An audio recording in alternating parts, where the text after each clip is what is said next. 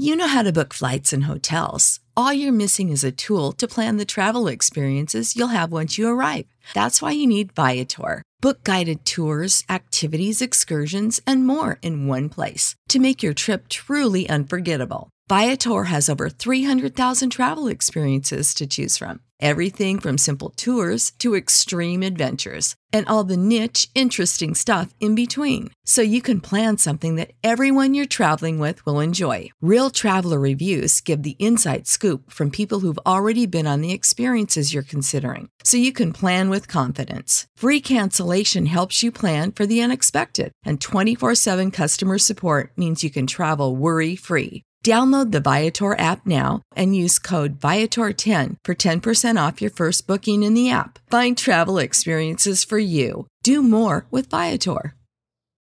For the ones who work hard to ensure their crew can always go the extra mile, and the ones who get in early so everyone can go home on time, there's Grainger, offering professional-grade supplies backed by product experts so you can quickly and easily find what you need. Plus, you can count on access to a committed team ready to go the extra mile for you. Call, click Grainger.com, or just stop by. Grainger, for the ones who get it done. The Finding Holy podcast is where Ashley Hales sits down with authors, pastors, activists, and artists to help you connect the dots between the things that really matter and your everyday holy life. And you'll get to hear everyone's laundry routines. To listen to the Finding Holy podcast, go to aahales.com/podcast or wherever you listen to podcasts. This is Troy and Joel, and you are listening to Revive Thoughts. Fear secretly gnaws and eats away at all the ties that bind a person to God and to others.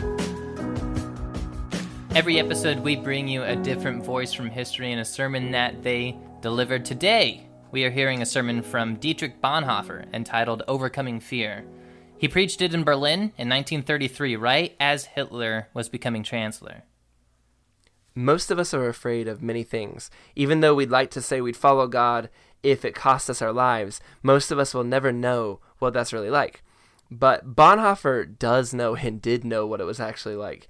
And he put his life on the line time and time again until he ended up paying the ultimate sacrifice of losing his life. And he tells us how to live with that kind of courage and how to overcome fear in this sermon. He was born in 1906 and spends the majority of his ministry in Berlin, Germany. He will die a prisoner of the Nazis less than a month before the end of World War II in Europe. Dietrich Bonhoeffer, he has a courage in the face of things that would scare most of us. But he starts out the same as pretty much any priest in that era. He goes on to be ordained at 25, and he will go on to serve in a church in Berlin. And I'm going to assume and guess that he thought his life would be just like any other priest and anyone else serving God. He was excited, he had studied, he'd lived a little bit abroad, and he couldn't wait to get into ministry. But Berlin isn't the same as any other place. This is right as the Nazis are taking over Germany. This is the middle of the Great Depression. This is, we're just a few years out from the outbreak of World War II. The world is starting to get prepped for something, and Germany's right at the heart of what that is. And Germany is, it's sad, but it's gearing up to commit some of the worst atrocities mankind would ever talk about. And the people he is going to be ministering to are the survivors of World War I, one of the worst things that had ever happened to humans prior to this moment. And so he's going into ministry at a really pivotal moment, and he becomes famous for resisting Nazis, for saying what they are doing is wrong. Very early on in his career, he stands up and says, we need to treat the Jewish people like we would treat anyone else. He would also go on to oppose Nazis in a lot of other ways, including standing up to, Hitler in Berlin, right at the heart of where they're going to be. And this would end up costing him everything. Yeah, 2 days after Hitler becomes elected, Bonhoeffer was given this speech on his radio program, essentially calling out Nazis and calling out Hitler and trying to call to the people to not focus on putting men up on a pedestal, not idolizing people, not idolizing men. And his speech actually gets cut off. The transmission actually gets cut off. And his radio show gets taken away from him. The seminary he ran gets closed. His teaching license gets revoked, and his whole ministry kind of gets pushed under the ground. The Nazis really retaliated quite harshly towards his outspoken attitude that he had towards them. So at this point, this is where I would quit. I mean, I think a lot of people, if they were going through this, would jump off here. But he doesn't do that. He goes to East Germany and starts teaching the gospel to anyone who would hear. He forms a small community where they run a school, they run a church, and this community is what he uses as the basis for his future book, Cost of Discipleship. And that book ends up becoming one of the biggest books in Christian circles in the 20th century. It becomes famous because of what he saw in this time while he was in hiding, basically, from Hitler and the Nazis. He leaves Germany twice, and he comes back twice. In 1935, he goes to London to help Germans that were fleeing Germany because of the war, because of what the direction Germany was going. He sneaks back in 1937 and will end up leaving again in 1939. And when he leaves in 1939, it's because he's told he has to give an oath to Hitler, and he refuses to do so. And so he runs, he escapes from Germany, and then he's convicted. He's convicted to help the church there in Germany. So in 1941, he'll come back to Germany. And it's that time in 1941 where he sneaks back into Germany where he has to understand, he knows what's at stake here. Because again, he's refused to give an oath to Hitler. So he's an enemy of the country there. He knows if he gets caught, he'll be executed. When he leaves after rejecting the oath to Hitler, there's only one thing left for someone who comes back. He knows that his life is on the line, but the whole theme that he has of his life is he's going to overcome fear, even the fear of death. So he knows going back, if the war doesn't end, if Hitler isn't stopped, he is going to die, and yet he continues going anyway. Now, we haven't gotten to one of the big controversies, though, and that is actually what leads to his death. He specifically was a pacifist up until this point in his life, and when he goes back, he ends up with a group of people who are trying to assassinate Hitler and to end the war, hopefully bringing about peace. And he goes along with them, tries to help them in the assassination plot. It goes poorly. He ends up captured, and that's how he ends up in there, heading to his death in his final days. And there are a lot of Christians who have pointed this out as a big mistake. Hey, he should have stuck with his pacifistic principles. He shouldn't rebel against authority. Bonhoeffer should have never tried to kill Hitler. And we understand where they're coming from, but we do think that, maybe a little perspective too on this issue, that he was living through literally the destruction of his country, destruction of the world. There was no sign in 1941 that Hitler and the Nazis were going to lose, and the idea was just if we could just get rid of one man, the country could return to sanity again, and all these horrible things could be stopped. And so I do think Bonhoeffer was doing the best he could. Maybe he made the wrong decision, but I think we could show him some grace in that area. He was clearly a man that really tried hard. Yeah, he struggled with this as a person. This wasn't black and white for him. He notably struggled with how to deal with evil in Germany and what his role is as a Christian in possibly stopping it.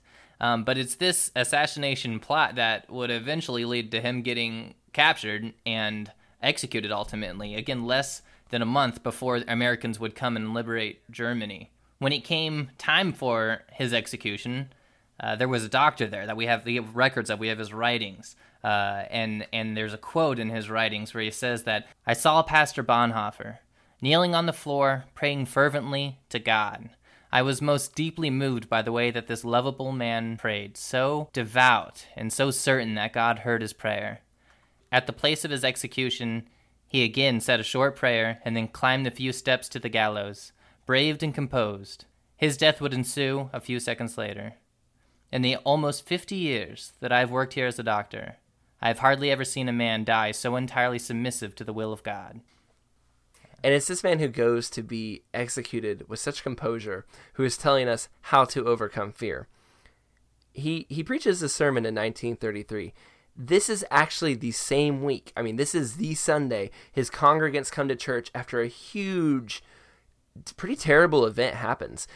This is basically a march of Nazis goes through the streets of Berlin. I mean, there's tons of them, thousands of them. They are waving torches and they're saying, "Hey, we want Hitler to be the new chancellor of Germany. They are going through the streets marching. This group of communists comes out, and they're saying basically, no, you fascists, we don't want Hitler to be the chancellor. And this huge brawl breaks out. Blood, people get beaten, people are having this huge fight on the streets of Berlin. And of course, there are tons of people not involved in that fight, and they're looking on and they're going, oh my goodness, what is happening to my country? And they're seeing all this happen.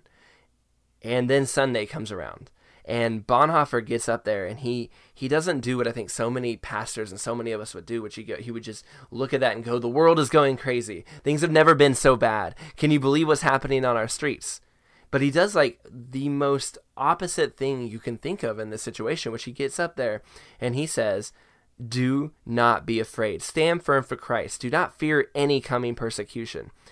They know who the Nazis are at this point. They have a general idea of what they're about. They have to know that things aren't going to go good for them. They have to know that there might be Nazis in the congregation listening, checking in, noting who's going to be on their side and who's not. And again, Bonhoeffer was outspoken about his treatment of Jews, yet despite all that, Bonhoeffer gets up there and just makes it clear, don't be afraid of what's going on around you. Yeah, and it wasn't just Berlin either. I mean, the whole world was falling apart. If you picked up a newspaper that week and just read the headlines, within 2 weeks of that sermon being preached, you see a civil war break out in Spain. Japan officially started invading port cities in China, kicking off the Pacific side of World War II. And Romania and Greece, both of their prime ministers resigned back to back. It's just a scary time in the world in general. Yeah, the gears that are leading to World War II are in full motion at this point. There's going to be fear abroad, and there's fear at home. And to everyone in the church in the pews that day, it really must have felt like the world was falling apart, literally coming down around them. Could they trust the person sitting next to them? Could they even believe? And again, these are people who have seen World War I. They know how bad it can get. And they look around them, they see the motions of war, they see the Nazis marching in the street, they see all these things coming forward in this moment. And their pastor gets up, he gets behind the pulpit in the middle of the Great Depression, in the middle of this time of poverty and hardship, and he just gets up and he goes, don't be afraid, turn to God, we're gonna be okay.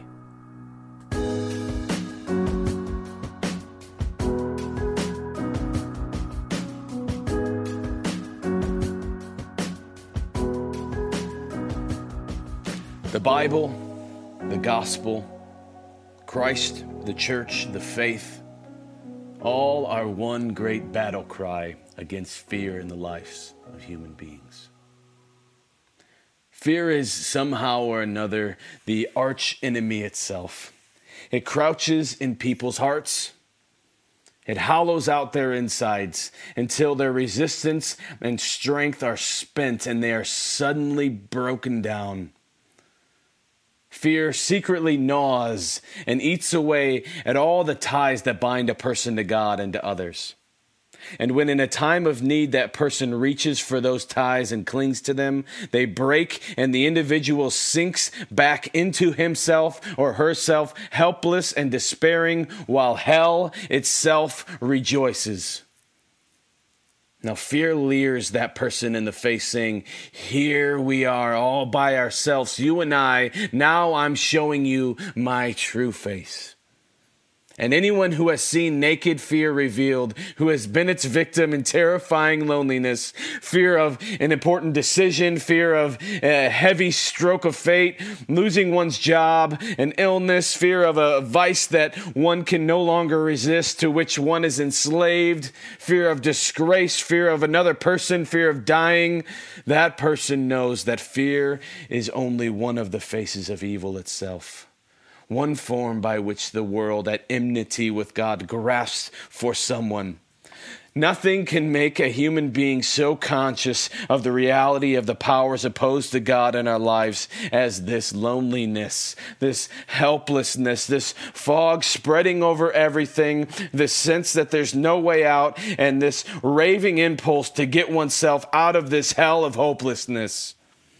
Have you ever seen someone in the grip of fear? It's dreadful in a child, but even more dreadful in an adult. The staring eyes, the shriveling like an animal, the pleading attempt to defend oneself. Fear takes away a person's humanity. And this is not what the creature of God looks like. This person belongs to the devil.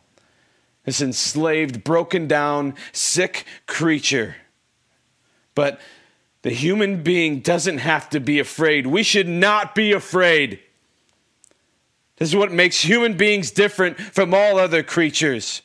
In the midst of every situation, when there's no way out, where nothing is clear, where it's our fault, we know that there is hope. And this hope is called, Thy will be done. Yes, your will is being done. This world, it must fall. God stands above all. His thoughts unswayed, his words unstayed, his will forever our ground and our hope. Do you ask, how do you know? Then just name the name of the one who makes the evil inside us recoil, who makes fear and anxiety themselves tremble with fear and puts them into flight. We name the one who overcame fear and led it captive in the victory procession, who nailed it to the cross, committed it to oblivion. We name the one who is the shout of victory over humankind, redeemed from the fear of death, Jesus Christ. The crucified and living one. He alone is Lord over fear. It knows him as master. It gives way to him alone. So look to Christ when you're afraid. Think of Christ. Keep him before your eyes. Call upon Christ and pray to him. Believe that he is with you now, helping you. Then fear will grow pale, fade away, and you will be free. Through your faith in our strong and living Savior, Jesus Christ.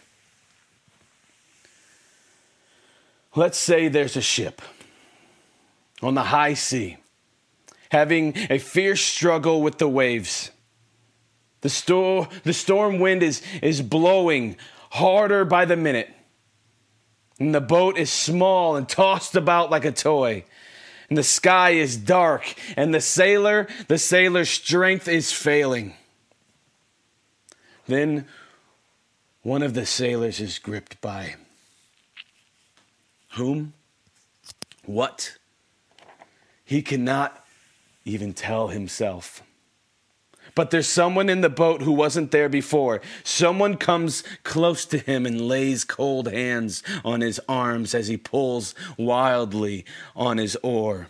And he feels his muscle freeze, feels the strength go out of him. Then the unknown one reaches into his heart and his mind and magically brings forth the strangest pictures. He sees his family, his children crying. What will become of them if he is no more? Then he sees a time back when he was once in his evil ways.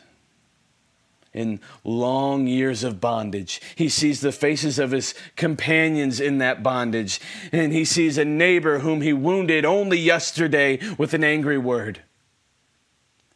And suddenly he can no longer see or hear anything. He can no longer row. A wave overwhelms him, and in final desperation he shrieks, "Stranger in this boat, who are you?" And the other one answers, "I am fear."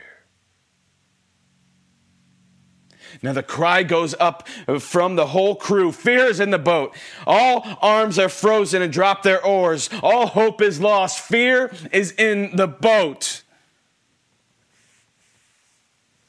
Then, as if the heavens opened, as if the heavenly hosts themselves raised a shout of victory in the midst of hopelessness.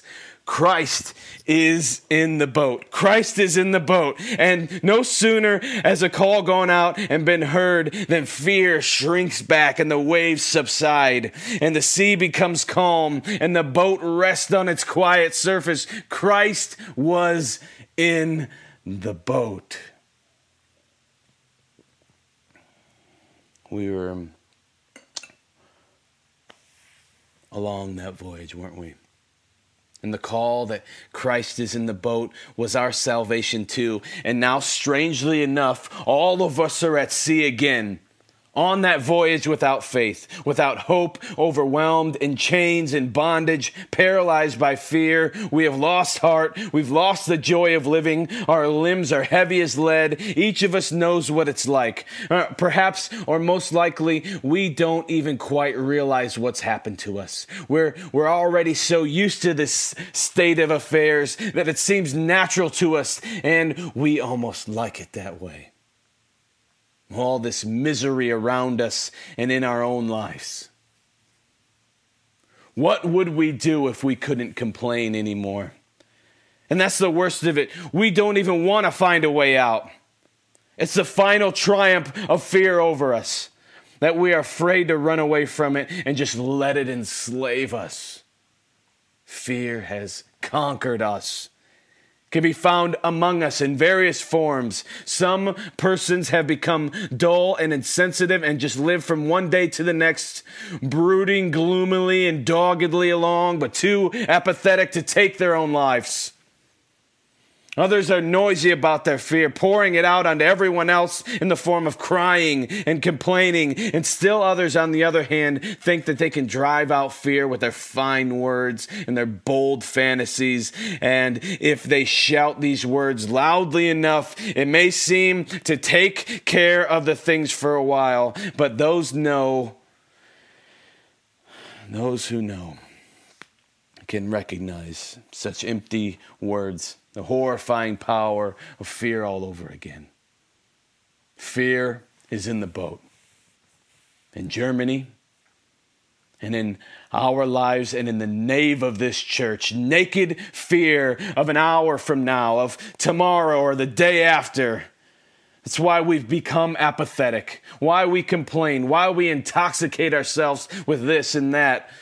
What else is the razzle-dazzle and drunkenness of New Year's Eve other than our great fear of a new era, of the future? Fear is breathing down our necks.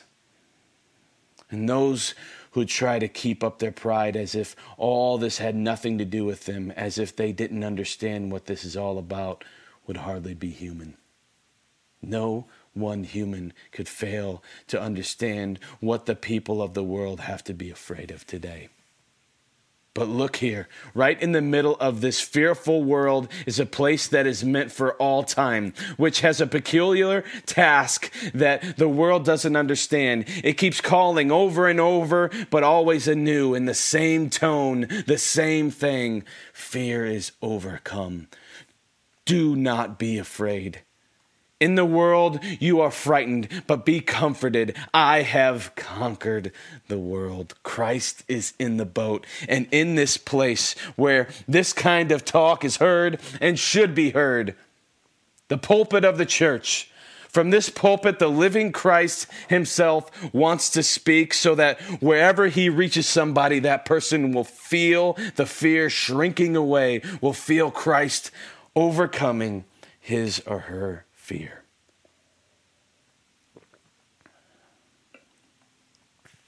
You of little faith, why are you so fearful? In these words, we must hear all the disappointment of Jesus Christ and his disciples and all of his love for them. Do you still know that you are in God's hands? That where I am, God is. Where you are so fearful, be of good courage, strong, firm, adult, sure, confident, not shaking with fear. Don't hang your heads. Don't complain about what bad times these are. I am in the boat and Christ is here too, in the nave of this church. So why not hear him and believe him? We have come here very probably because somehow or another we know that something in our lives needs to change. And because we think perhaps the church can somehow help us with this.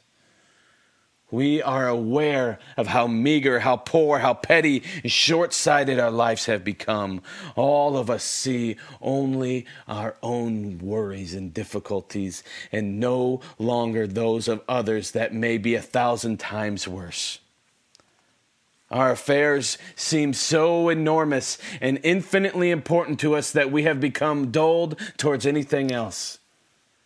This is the work of fear in us. And now we sense that we cannot bear to be hemmed in like this anymore. It's suffocating. The call of the church, though, cuts through this questioning and foreboding. There's one thing we're lacking: to believe that God Almighty is our Father and our Lord. To believe that for God our greatest cares are like the worries of small children in their parents' eyes.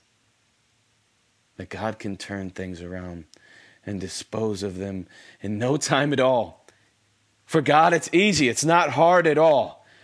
We must believe that 1,000 years in God's sight is like a day, and that God's thoughts are higher than our thoughts. That with God, He is with us. And in spite of everything, let us receive the call of the church once again. You of little faith, why are you so fearful? In the midst of the storm, Christ is in the ship. Away with you, fear. Let us see you, Lord Jesus, strong helper and Savior. But now, here comes the host of objections and excuses. We say we should like to believe, but we simply can't anymore. The suffering is too great. But let's not take this kind of talk too seriously. You cannot believe? Well, neither can we.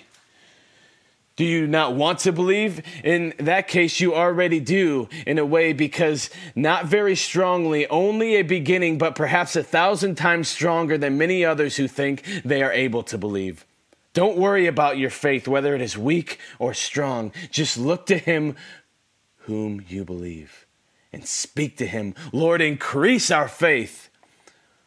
We say that like it's not life's misery that frightens us, but rather our own sin that we fear, and that we need to fear it so we won't be overcome by it. Again, that sounds right, but it is really only a trick of fear itself. No, it is not true that we must be afraid of sin. Those who are afraid of it are already up to their necks in it.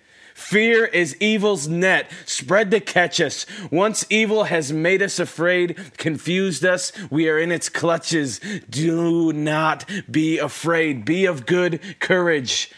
How can you meet the enemy with fear in your heart? You of little faith, why are you so fearful? Isn't God greater than your sin?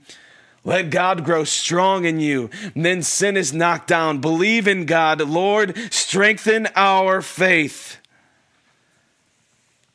Now, finally, let the most depressed and despairing people speak. Those who ask, isn't our time up? Aren't the years of catastrophe, of utter decline and breakdown, the chaos of our lives in both great and small things which no one can ignore, the sign that God has let us go?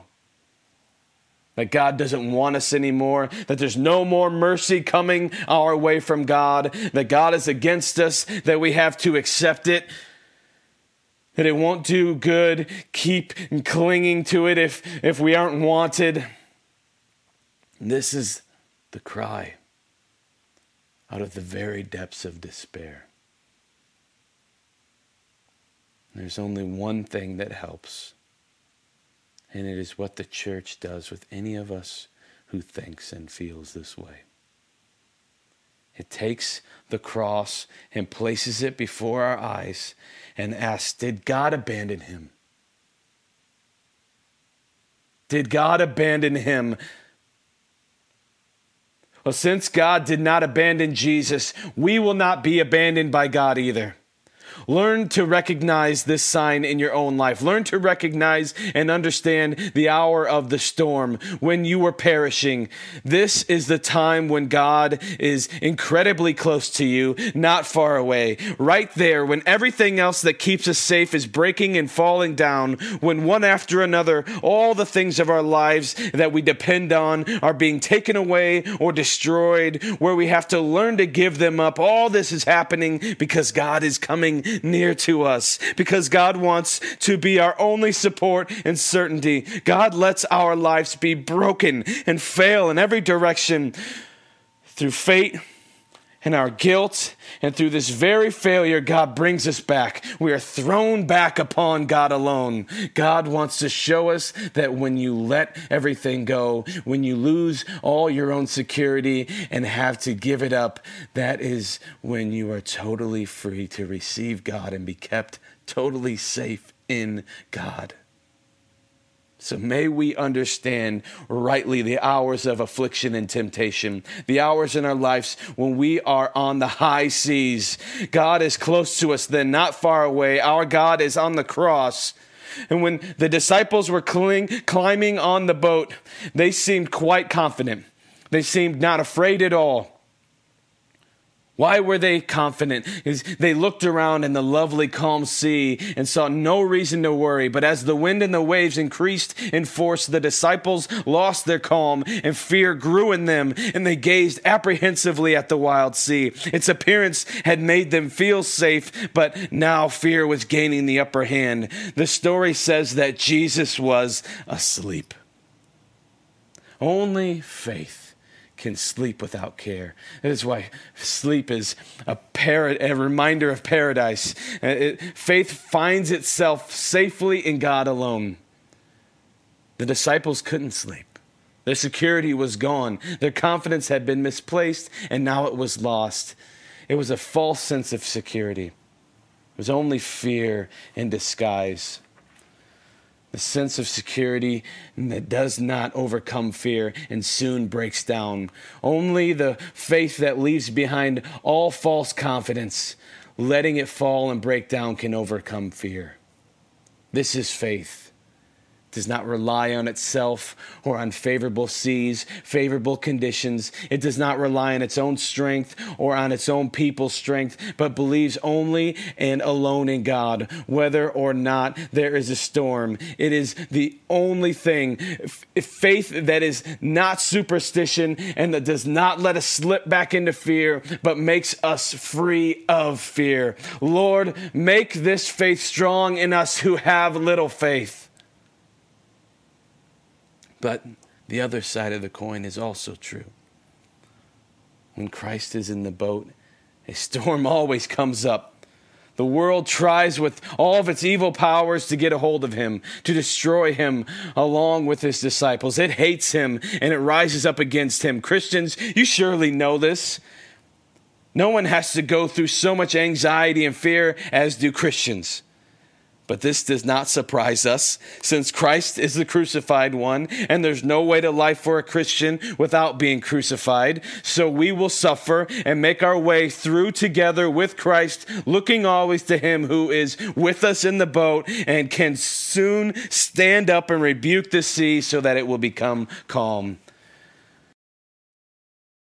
However, it does seem to be true.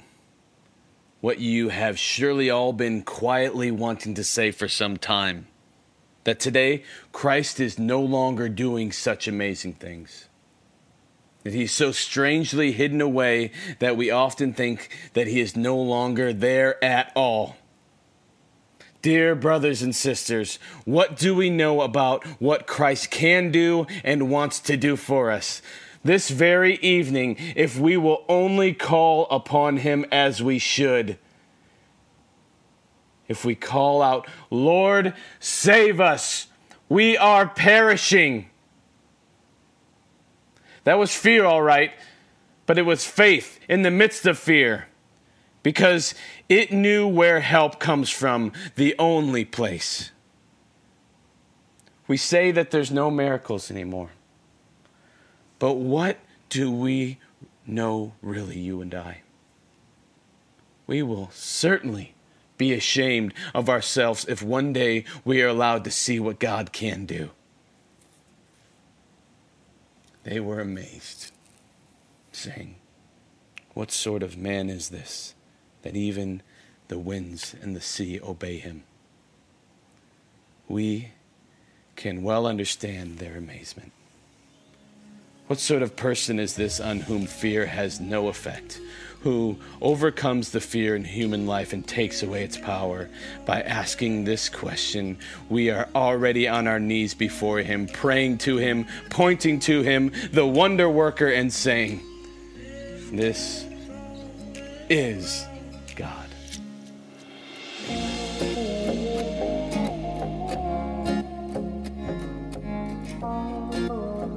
So for me, one of the parts of the sermon that just, I have literally put this into my life since I first read it, and I taught it to my students at my school as a teacher. It's just something that has stuck with me so hard. It's just, he says at one point, he says, he takes the cross, he places it before our eyes, and he asks, did God abandon him? And since God doesn't abandon Jesus, we will not be abandoned by God either. This idea of just putting the cross in your mind, you're having this rough time, you're going through some stuff, whatever is going on, and just kind of closing your eyes, and not in some iconoclastic way or some kind of, reverential way, but just reminding yourself of the cross, reminding yourself what happened to Jesus. God loved Jesus and what he did for him and what his death does for us, and just putting that in my mind and going, yeah, no, that's actually still true. And no matter what I'm going through, and no matter how hard things are, I don't have to be afraid because of what happened on the cross. At one point, Bonhoeffer says that fear is one of the faces of evil. And I feel like, that's something that I found interesting. It did help me understand how Satan uses fear to hold us back in ways that we often don't really realize, don't really see. Fear, one thing that I didn't really realize until this sermon too, is that he looks at fear as actually, it's a sin. Like usually I think of fear as like a reaction or like an instinct, just, oh, there's a snake, I'm afraid. And like Bonhoeffer says, no, fear is actually a sin. When you choose fear over faith in God, you are choosing something sinful. And he uses the example of the apostles in the boat. When that fear overcomes you, you need to run to Jesus, who's in the boat with you, and just get him back in your life. Yeah. He's always pointing it back to Christ, which I really appreciate. There's a point where like he's going through a list of things that we do to try to combat fear, and he lists bold fantasies as one of those things, and I can definitely relate with that. Like whenever something is going wrong, whenever I'm fearful of something, you can't help but kind of imagine the ideal way in which those fears would be relieved. But Bonhoeffer calls these empty words, and I really appreciate just his focus on Christ being the source of our power and not on our own attempts to combat fear. It's Christ that gives us that power.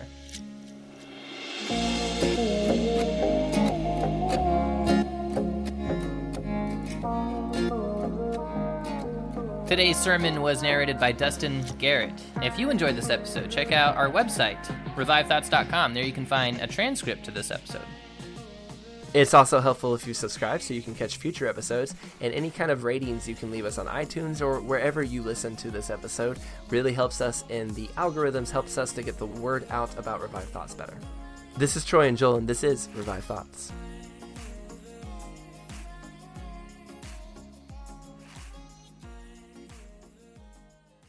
I hope you enjoyed that podcast, and if you did, I'd like to also invite you over to the Finding Holy podcast, where Ashley Hales sits down with authors, pastors, activists, and artists to help you connect the dots between things that really matter in issues of faith and your everyday holy life. You'll even get to hear about the laundry routines. Go to aahales.com/podcast or listen to the Finding Holy podcast wherever you choose to listen to your shows. You know how to book flights and hotels. All you're missing is a tool to plan the travel experiences you'll have once you arrive. That's why you need Viator. Book guided tours, activities, excursions, and more in one place to make your trip truly unforgettable. Viator has over 300,000 travel experiences to choose from. Everything from simple tours to extreme adventures, and all the niche, interesting stuff in between. So you can plan something that everyone you're traveling with will enjoy. Real traveler reviews give the inside scoop from people who've already been on the experiences you're considering. So you can plan with confidence. Free cancellation helps you plan for the unexpected. And 24/7 customer support means you can travel worry-free. Download the Viator app now and use code Viator10 for 10% off your first booking in the app. Find travel experiences for you. Do more with Viator. When you need mealtime inspiration, it's worth shopping Kroger, where you'll find over 30,000 mouth-watering choices that excite your inner foodie. And no matter what tasty choice you make, you'll enjoy our everyday low prices, plus extra ways to save, like digital coupons worth over $600 each week. You can also save up to $1 off per gallon at the pump with fuel points. More savings and more inspiring flavors make shopping Kroger worth it every time. Kroger, fresh for everyone. Fuel restrictions apply.